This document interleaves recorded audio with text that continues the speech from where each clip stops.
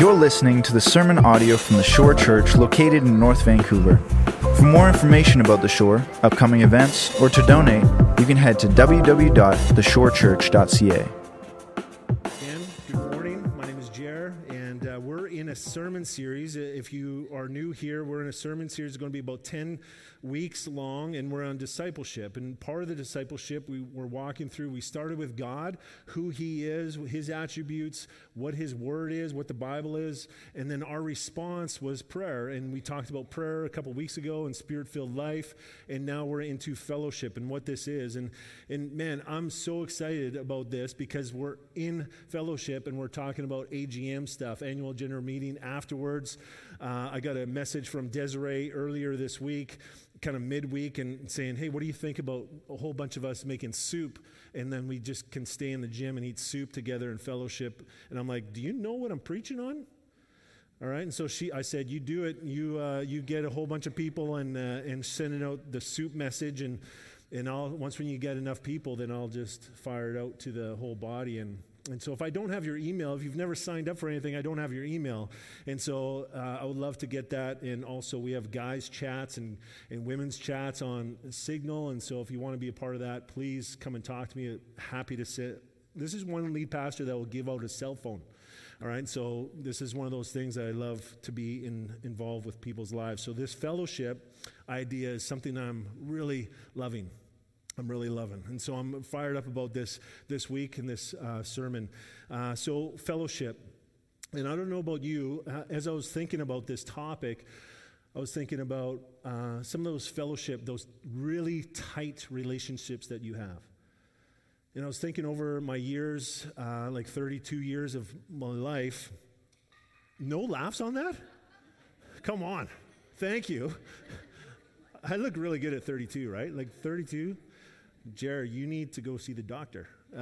But I have one of those fellowship with my wife, obviously, but a handful of other people throughout my life, my 50 years of life, and walking with people and engaging with people. And I don't know about you, do you have those friendships that you know when you're sitting with them, and you know when you're talking with them, it's like between you and them, and God, obviously.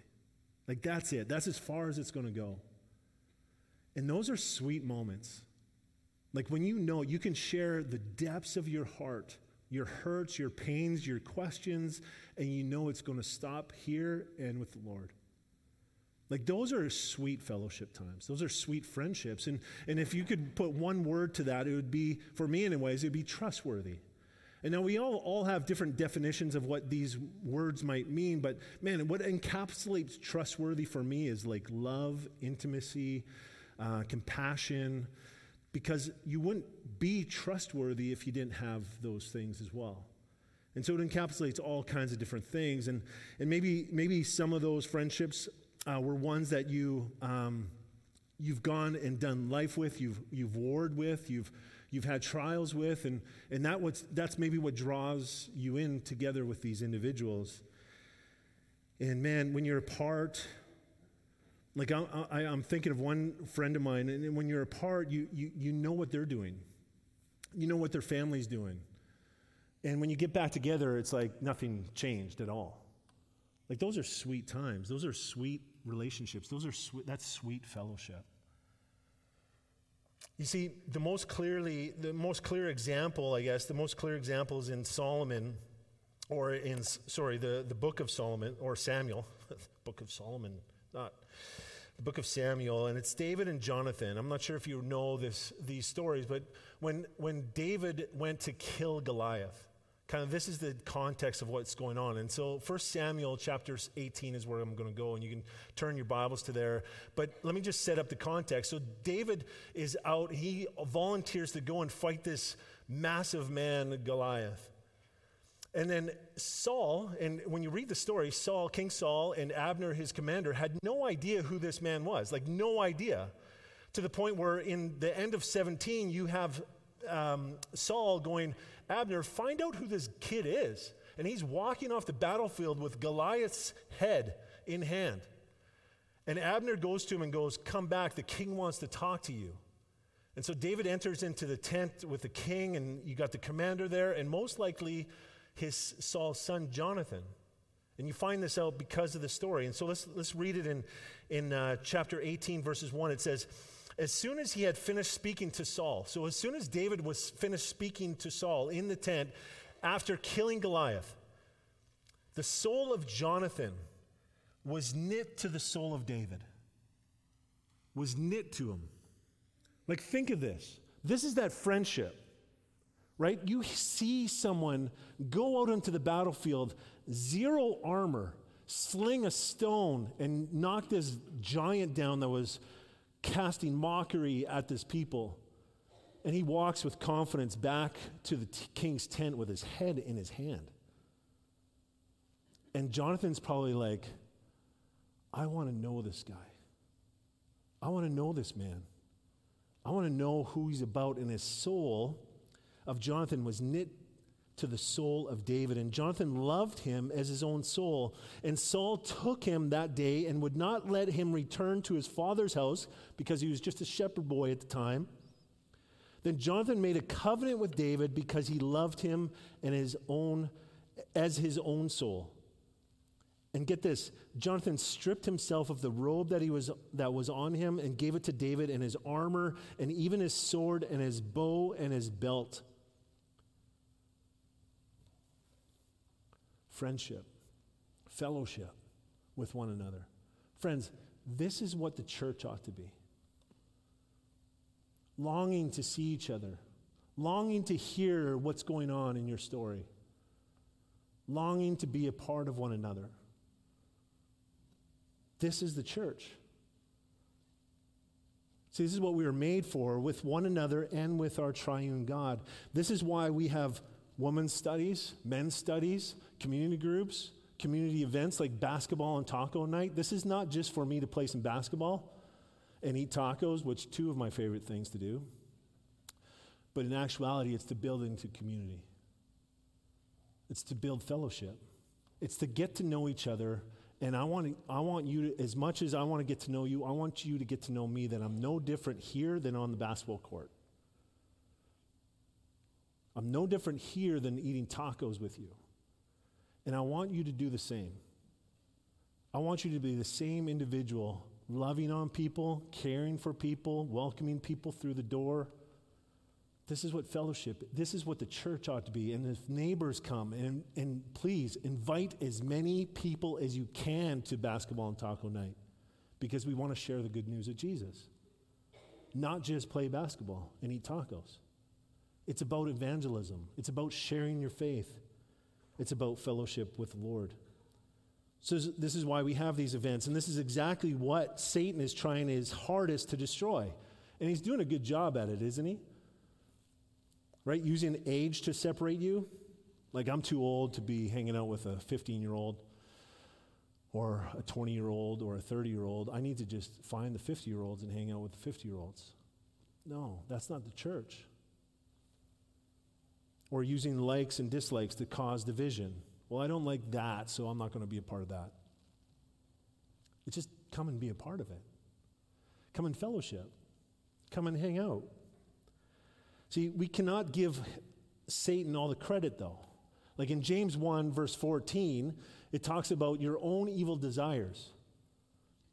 This is what takes you away from God and leads you towards sin, leads you towards separation from the Lord, isolation, lack of fellowship. See, our desires or our felt needs are strong, and more often than not take us away from the true fellowship with our Savior and others. So we're going to talk about fellowship today. So let me pray one more time, and then we'll jump in. Jesus, I thank you so much for an opportunity to fellowship. And what a timely message to be at the AGM, to fellowship with one another, to care for one another's needs, and to get excited about what is to come. And so, Lord, may you spark a love for one another in this place, that we will look at each other differently because your Spirit resides in us, as we learned last week. So help us, Lord. Help us be a people that fellowships well and loves well And so I just pray this in your name, that you'll use me, despite me, that you'll use my words that I've prepared here for your name's sake and your glory, that you'll be honored, Jesus, today. And I pray this in your name. Amen. Well, let's go through a few points that will keep us on track, because if I just talked about fellowship, we'll be here till 3. All right, so here's some points that we want to talk about. So what does the Bible say about fellowship? And then we got 4 sub-points under that. That first one's going to be real quick. And then God is the example of fellowship. God fellowships with us. We are commanded to be in fellowship with one another. And what is our enemy? What is our enemy doing to disrupt our fellowship? And then we're going to talk a little bit on, just got some practical things that we can do as a church. Some practical things that we might be able to live out. All right? So that's where we're going to go. So the first one, what does the Bible say about fellowship? Well, fellowship comes from the word koinonia, which means the act of sharing in activities or privileges. Sharing, the act of sharing. This is action. This is movement, right? The act of sharing in the activities or privileges of an intimate association, especially used of marriage and the church community. We're the church. So this is action. This is action steps, right? Moving forward. Based out of all of our discipleship series, based out of who God is, what His Word says, our relationship with Him through prayer, Spirit-filled life, and now here's some action steps of now let's go in fellowship. All right? So this type of fellowship is most grounded in our triune God. See, God never calls us to something that He isn't already fully committed to. Like in the Godhead, there is perfect koinonia. Perfect. Like it never wavers.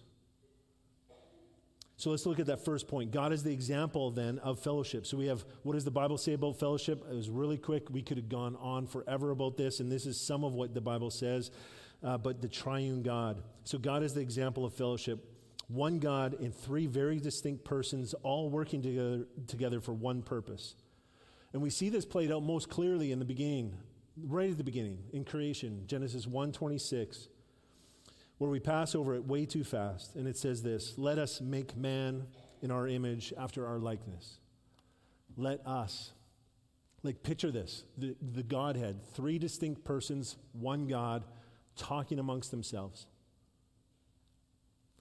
Let us. Come in. This is only us here. Let us make man in our image, in our likeness. Let's speak them into existence. Like we need to slow down when we read the Bible. Like that is sweet. The triune God intimately sharing what they want to create. See, now think about this. Creation of man was a together thing. It was a fellowship thing between the Godhead. It was a we. We do this. See, when a group of people do something together, there is intimacy that is birthed, whether on a mission trip, a sports team, a school project. And maybe you've felt this. Maybe you've been on a mission trip before, and you still remember it deeply. It was one of the biggest times of your life, and it was only a week, maybe 2, maybe longer. But it's attached to your heart because there's a group of people on one mission, on one purpose to do what the task was to do. Friends, the church has the same mission, to make Jesus known. No matter who you are, little kids coming up here, we're training them to be little disciple makers, to make Jesus known. This is the goal, to come alongside you as parents, to train them up in Christ, to make Jesus known in their schools and when they get old enough in the workplace and all that kind of stuff. And the same is for us. So in action of we, see the Father, the Son, and the Holy Spirit have been participating together, and think about this, eternally. No beginning, no end. They've been doing this eternally, talking amongst each other, sharing with one another, and intimately involved with one another. And just like we have love celebrating, and we love celebrating big events, right? Like, no one likes a party more than me, right? We love big events like birthdays and anniversaries and all that kind of stuff. Well, God does that too. We get it from God. See, God, One God, three distinct persons created together, called the people together and made a covenant relationship with them. God the Father and God the Spirit showed up at Jesus' baptism. God the Father spoke from heaven, and God the Spirit descended like a dove, resting on Jesus' shoulder. 30 years prior, he spoke to Mary, the teenage virgin, letting her know that she would give birth to the coming Savior by the way of the Holy Spirit. It says that right in Matthew 1:18, where it says she was found to be with child from the Holy Spirit. Or in the desert, while being tempted by Satan, the Spirit comforted Jesus. At Jesus' transfiguration with his disciples, the Father speaks about his beloved Son. At the garden prior his death, Jesus not only submits to the Father, but it is the only form of fellowship he desired in one of the greatest times of turmoil he had experienced up until this point of his life, and he invited people into it. Or at the cross, at his resurrection, and at his ascension into heaven, these events in Jesus' life were huge, and they marked for us fellowship. They created, and we could go on and on about these things. If you just read through the scripture front to back, you could see the fellowship of the Lord with his people everywhere. See, God is our example of fellowship. Look at the second point. God fellowships with us. God fellowships with us. This type of fellowship is most grounded in Exodus chapter 3, verse 12, when he calls his people and he says to them, I will be with you. I will be with you. God personifies fellowship and is constantly discipling us towards this. Think of that statement for a second. I will be with you. Again, we're just going to slow down as we read the Bible. I will be with you. This is the God of heaven. This is God who created all the universe, the stars, the trees, the ocean. Didn't allow the ocean to go past the banks, the rivers, man, woman. And he says, I will be with you. Like, this ought to floor us a little bit. Like, he's always here with us. Coram Deo. We live under the face of God. Man, it's so beautiful. And he goes, I will be with you. He will commune with us, sinners, fallen short of being perfect, rebelling against the God. And he still goes, I will be with you. In fact, the phrase, I am with you, is mentioned a lot in the scripture and throughout the scripture, and it also alluded to far more. Isaiah 41:10 is an example. It says this, fear not, for I am with you. Be not dismayed, for I am your God. I will strengthen you. I will help you. I will uphold you with my righteous right hand. Or Genesis 28:15, behold, I am with you and will keep you wherever you go and will bring you back to this land, for I will not leave you until I have done what I have promised you. In Matthew 28:20, you have Jesus' great commission to his followers, saying the same thing as God the Father in the Old Testament. Interesting. Behold, I am with you always to the end of the age. In Psalm 73:23 through 24, nevertheless, I am continually with you. You hold my right hand. You guide me with your counsel, and afterward you will receive me to glory. This is our God. See, God with us is true fellowship. And as we learned last week, we not only have the Father, the Son, and the Holy Spirit with us, like indwelling us, but the Holy Spirit actually intercedes for us. Like he finishes your sentences.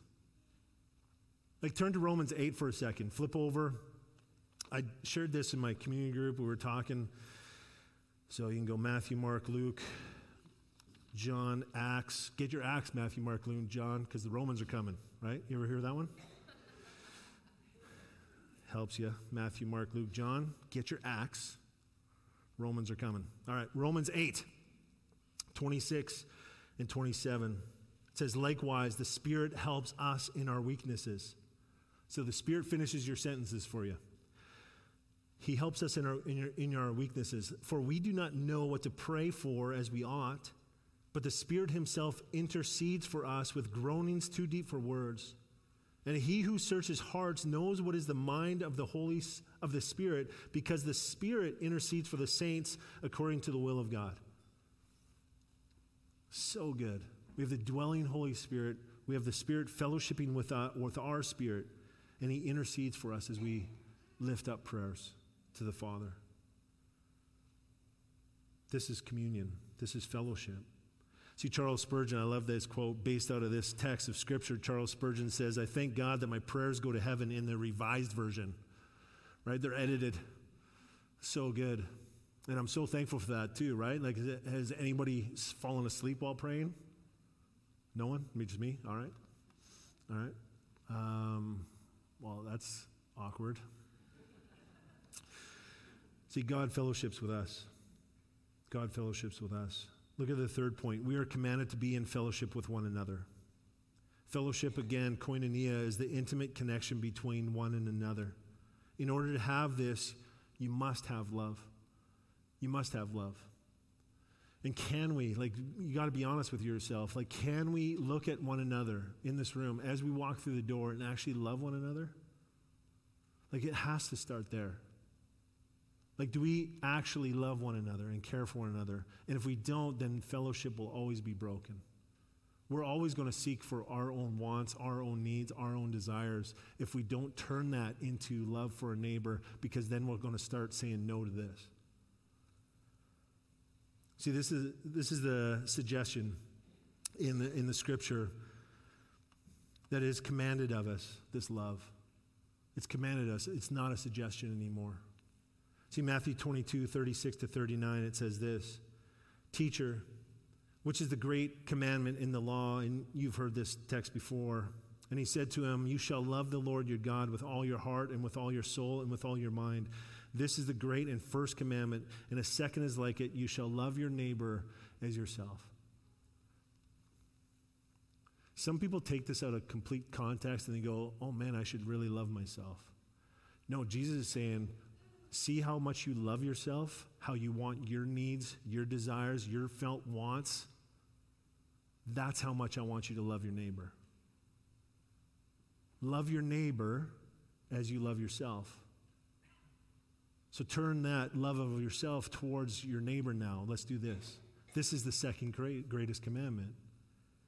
So we need to ask, what does biblical love look like? Well, in 1 Corinthians 13, maybe some of you got married out of this text of Scripture. I've used this text of Scripture through biblical counseling, all that kind of stuff, and really broke it down. And I love this text. Love this text. And it's all about love. It's all about who actually Jesus is. And if you take this text, you'll actually find 17 examples of what love is. Well, 17 examples, 9 of which is love, and 8 of which love is not. And take a look. I made a little graph for you. You can look at it on the screen. It says love is patient. Love is kind. Love rejoices with truth. I'm going way too fast. Let's slow down again. Love is patient. How patient were you this week? Then you got to evaluate, if I was not patient, then I guess I was not loving. Because love is actually patient. Love is kind. Were you kind to another? Or on the flip side, were you boastful? Love is kind. Love rejoices with truth. It rejoices. Not with lies, but it rejoices with truth.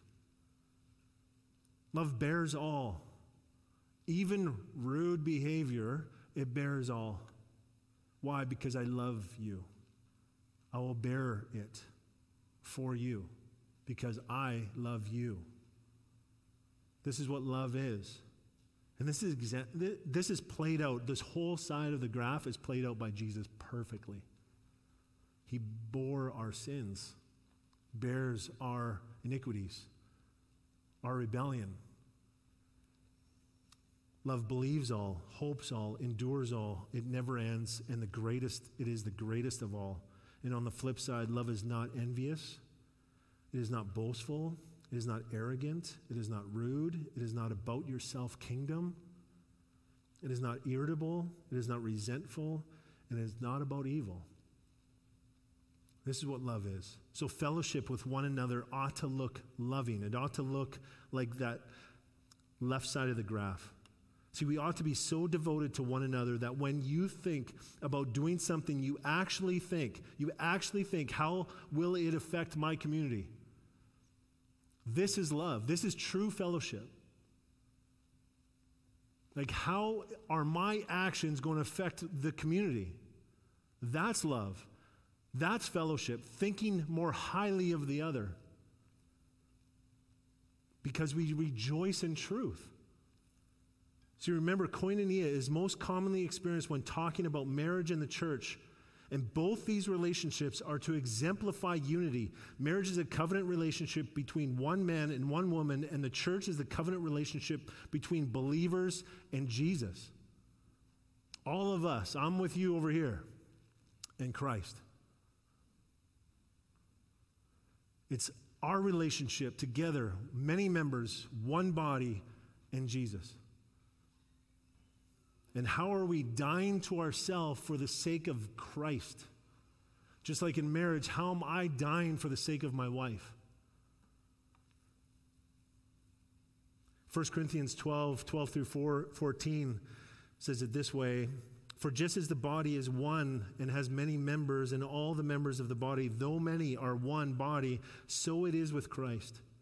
For in one Spirit we were all baptized into one body, Jews or Greeks, slaves or free, and all were made to drink of one Spirit. For the body does not consist of one member, but of many. See, we are members one with the other. And this is another reason for membership, to publicly declare you're part of the body. I want to be a part of this community. I'm all in. I want to submit to your leadership that as you follow Christ. I want to follow Jesus. I want to follow his shepherding. He is the chief shepherd of this church. Capital S, shepherd. And we need to follow him. See, the scriptures are chock full of what it means to be in fellowship. Paul Tripp and Tim Lane wrote this amazing book called Relationships, A Mess Worth Making. I love that title. Relationships, A Mess Worth Making. Really good book. They wrote it together and they warred together and they are honest about it. It's actually really good, but it is chocked full of good quotes. Here's one of them. It says, just as human beings were created with a vertical need for God's companionship, we were also created for the horizontal companionship of other people. Friends, we need this. We need fellowship, or our soul dies. Friends, the koinonia that we have with the triune God is incredible. God instilled it in us. Look at Philippians 2, 1 through 4. It says this, it's on the screen. It says, so if there is any encouragement in Christ. Anybody encouraged by Christ? Yes. Thank you for now raising your hand. Liars before. You've fallen asleep. I know you have. So if there's any encouragement in Christ, yeah, I've been encouraged. Any comfort from love? Yeah, me too. Any participation in the Spirit? Yeah, it's sweet, isn't it? Any affection and sympathy for another? Then complete my joy, Paul says, by being of the same mind. Same mind of what? Being encouraged in Christ, comfort in love, participation in the Spirit, affection and sympathy. Complete then my joy by being the same mind, having the same love, being in full accord and of one mind. Unified as a body. One mind. Do nothing from selfish ambition or conceit, but in humility count others more significant than yourselves. Let each of you look not only to his own interests, but also to the interests of others. Such a good text. God is the example of fellowship. The triune God eternally exemplifying it. We have fellowship with God when he says, I am with you. And we have fellowship with others, many members, one body. So because the Bible speaks much about fellowship, we also know that we have an enemy. right? I prayed right at the start when we were praying for the church and the scattered Christians and brothers and sisters around the church, that they would be empowered. And I prayed through Ephesians chapter 6, putting their armor on. It's just an example of praying through the Bible, praying exactly what the words say in the scripture and just putting my words to it. So we prayed for them. We prayed for them because there's a war going on. And so if the Bible speaks much about fellowship, then we know that the enemy is going to go after it. And so look at this point. What is our enemy doing to disrupt our fellowship? Well, the clearest example of this is in the garden at the very beginning. In Genesis chapter 3, verse 1 is the fall of mankind. We have creation, Genesis 1 and 2. We have fall, Genesis 3, all the way till Jesus enters the scene. Genesis 3:1 says, did God actually say? Did God actually say? See, disruption to true fellowship started by slandering God's word and making him out to be untrustworthy. And if God isn't trustworthy, then he isn't loving. And if God isn't loving, then the things he has told us to flee from, hey, might actually be good for us. And if you take a loving God away, then it doesn't take long to move from being image bearers of love and turn into image bearers of self-glory, right? And we know this from the story of creation, right? We have Adam and Eve, and then they birthed Cain and Abel.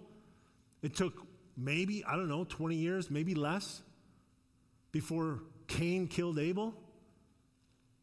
We have no idea the time frame of that, but we just know that the first kids of Adam and Eve one of them killed the other.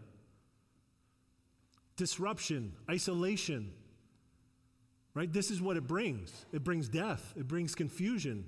It brings discord. And that's what Adam and Eve felt. And they passed it down to the generations, and we still feel the ramifications of it. We still feel it, don't we? Right? When you get home and the dishes are piled up and you're like, now I have to do them. It's not my chore. I'm the father. I assigned this chore.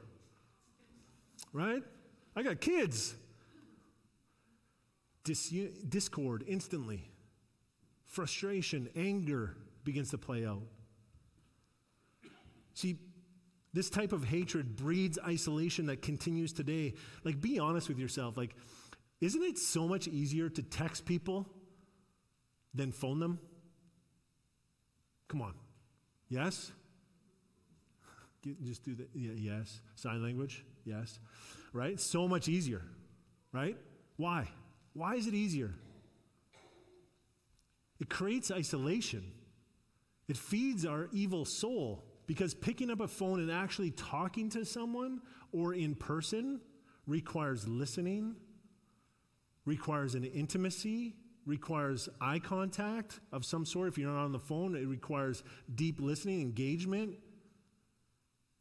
You have to die to yourself a little bit because you're wanting to love them. Social media is another example. It connects you to people, places, and things more than any other time in history right now. But it is a fake reality because the fellowship isn't truly taking place. It's not. Virtual reality, I'm not sure, I'm sure all of you have heard about virtual reality. About 6 years ago, someone came up to me and said, hey, Jared, good to see you, man. I haven't seen this guy for like 3 months maybe. And he goes, yeah, I've been traveling the world. And I was like, seriously? I had no idea you're a traveler. Like, I didn't know that you're all over the place. And he was like, yeah, I saw Paris and different parts of Europe and all this kind of stuff. I was like, wow, that's impressive, man. Well, I was kind of just in my basement. And I was like, what? You were in your You didn't travel. No, I did. I was there. I was in Paris. I was in these different places. I was like, buddy, you didn't taste the coffee. You didn't taste the food. You didn't rub shoulders with the community of people around you. Like, I've been to India. It is stinky. All right? It's like if you go to India on virtual, you have no idea. No idea. So, no, you didn't travel the world. He's like, well, I've got all these other places to travel this summer. I was like, maybe you should buy a plane ticket. Virtual reality, it distorts. It's a false idea of fellowship. Video games are another example of this. You become the avatar and play a spy or war hero without the ramifications of conscience, community, or love of neighbor. But rather you feed off of anger, killing, adrenaline, gore, and destruction. And you have zero conscience over it. Yeah, like maybe last night you killed like 100 people. Zero conscience over it. Destruction, violence. It's feeding in you something. We all have things. Like, I don't want to pick just on the gamers. We all have things that we go to for comfort. Every one of us. We all have something that goes, I don't have to think. I can just unplug. I can unwind. This is me time. We all have these moments. But what I'm wanting to do is challenge you a little bit to go, is it fellowship that you're called to? Is it this form of fellowship that will lift you up? Is it a form of fellowship that will lift another up? Because like Philippians talks of, we want to think of another. And when you're missing from a body of fellowship, it hurts the body. It hurts. Another form of isolation is sex. See, sex has been used as a form of isolating another since the fall of man. At times, a spouse will use sex as a weapon to get what they want. It's weaponized both by the husband and the wife in different ways. As soon as you use sex for your pleasure or to control another to get what you want or what you might be lacking, you isolate the one you are using. This is actually incredibly enmeshed in our culture today, that we don't even notice how pervasive it is anymore unless you slow down and actually think about it. Like regular everyday products right now are being sexualized. Sports games have been doing this for years. Magazines, again, years. Cartoons, years. Working out is becoming crazy. Going to the gym, you have to be on guard as a man going to a gym nowadays. So the enemy uses money as well and manipulates us to serve money rather than serve God. He does this by breaking fellowship with the church body and seeking to get ahead and build storehouses of possessions rather than looking to build the Lord's church. We see this most clearly in Ananias and Sapphira in Acts 5, who skimmed off their tithe. Another is Judas, who stole from the tithe and who betrayed Jesus for 30 pieces of silver. Or in the book of James, chapter 2, calling us to treat one another without partiality. So when you see someone walk through the door that doesn't look put together, maybe possibly could be homeless, do you treat them differently? I sure hope not. Can I be honest with you for a second? Someone give me a yes. Thank you. So I'm going to be taking my daughter Elle to Special Olympics basketball later on. I was thinking about how cool would it be to invite the whole group of individuals for Special Olympics to basketball and taco night. But you know what was in my heart? That would be hard. That'd be awkward. How would people respond? We got to get over this. We got to, like me included, we got to fight for the sake of the gospel. Why are we inviting people to come to church? Why are we inviting to community events? For fellowship with Jesus.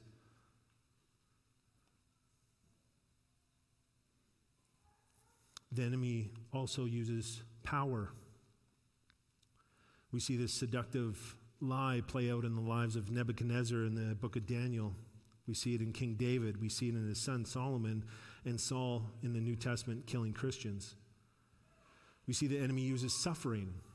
The enemy uses suffering to sway you away, to isolate you from the Father, causing brokenness in fellowship between friends and even the husband and wife. In the story of Job, the suffering was so intense, his wife told him what? To curse God and die.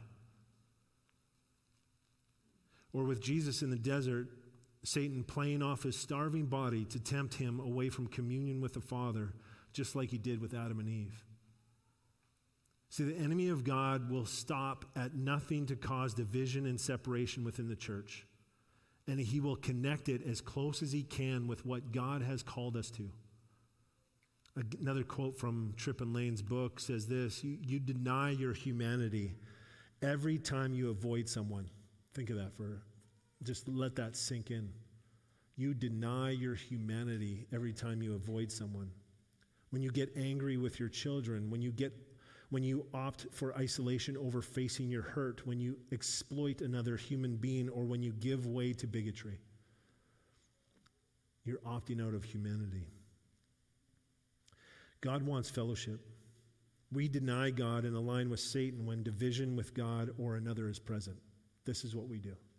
We're aligning with Satan when we aren't loving and kind and generous.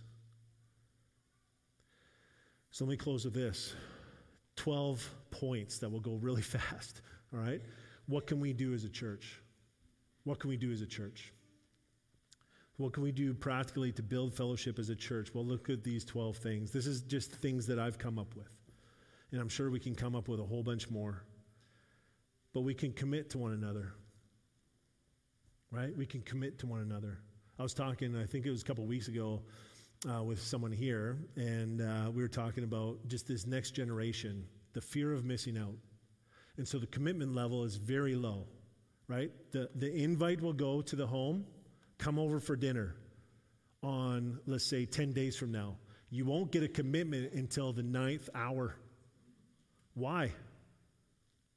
Because you want to isolate. You want maybe someone else more important will, give me a better invitation. Let's just commit to one another. So if someone invites you to something, whether it be a walk or a dinner or a lunch, just go. Just go. Say yes right away. Commit to one another, showing them love. Secondly, invite one another to your homes. Like I've challenged our members, and especially this last members class, and I love the fact that some of those individuals are doing it. That we don't have a large congregation, but wouldn't it be cool that you had every single person over for dinner at one time? That'd be pretty cool. I remember actually my grandfather's funeral, and I was sitting in this huge church in Arizona, and I'm sitting in there, and we went to the church gathering after the funeral, and they mentioned my grandfather from the stage. And they said, anyone who has ever been over to Stanley's house for dinner, just stand up.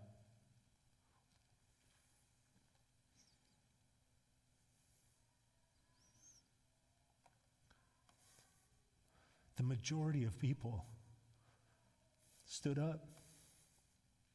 And it was like thousands of people. And I was a young kid at that time, and I said, I want to be like that. I want to be like that. I want to be with people like my grandfather. Celebrate birthdays and anniversaries. Man, allergies in the fall, right? Weird. I hate allergies. Celebrate birthdays and anniversaries. Go to each other's kids' sports games. Share your hurts, pains, times of joy, sufferings with others. This is why in community groups, if you're not involved in community group yet, get involved. This is why we share stories in community groups, so we can begin to fellowship. We can begin to get to know one another deeply. Share your hurts and pains. Jody and I have our calendar. We share a calendar, and on there, every once in a while, comes a day of hurt for so-and-so. Whether they lost their spouse, lost a loved one, maybe it was a time of, like, we do a lot of counseling, a lot of hurt, maybe a time where someone said, you know what, I want to kill myself on this day, and then we walk through them with this major suffering, major hurt, and then that is a day of hurt that we go, hey, I'm so thankful that you walk through this with us, and I'm so thankful to be part of your life. So we have different days of hurt across our calendar. Build into that. Pray for each other. Drop food off at one another's homes. Visit each other in the hospital. Babysit each other's kids. There's a lot of kids. Man, get to know the kids as well. They're a lot of fun. Visit each other. I already said that one. Go on a trip together. We've got a camping trip coming up for the whole church is invited in July. So look into that. Play games together and be in community. Show up and make it a priority in your week. So that number one, commit to one another. That means in community group, make that part of your schedule. Make that part of your calendar. Make that part of something that you never overbook. You never book something else on that night because that's my community time. That's my fellowship with my fellow brothers and sisters in Christ. So we could list a million more. Let me give you one more quote from Tripp and Lane. It says this: every time you move towards someone in compassion, you affirm your humanity. You do this every time you care about someone else's story as much as your own. Seek or grant forgiveness or function as a peacemaker. This is what humanity is called to. This is what we're called to by Christ. Let me close with this. Hebrews 10:23-25 says, let us hold fast the confession of our hope without wavering. Let's hold fast to Jesus Christ without wavering. For he who promised is faithful, so we can hold on. He's trustworthy. And let us then now consider how to stir up one another. Like, picture this. Hold on to Jesus Christ, your testimony, and now let us stir up one another as we hold on to Jesus. To love and good works, not neglecting to hang out. It doesn't say that. It says meet together. But hang out. As it is the habit of some, but encouraging one another, and all the more as you see the day drawing near, the end of time coming. Let's fellowship. Let's be together. We've got soup cooking right now, which is crazy how it worked out to be here on this day. I'm so thankful for that. Let's continue to fellowship, get to know one another, and love on one another. This is actually practically living out the scripture. Let me pray. Jesus, I thank you so much for your love. I thank you for your amazing, amazing, amazing grace. Like you wanted to fellowship with me after I sin against you, when I pray, I fall asleep on you, and you still draw near. Lord, I praise your name. I thank you so much for all the things that you give. Hallowed be your name. Lord, help us. Help us be a body. Fill us with your spirit and help us draw near to you and draw near to one another. And make this place, this little shore church, make this a place that is known within the city, that invites people and loves on them. And that we'll never stop doing it. Help us, Lord. Be faithful to your word. In Jesus' name we pray.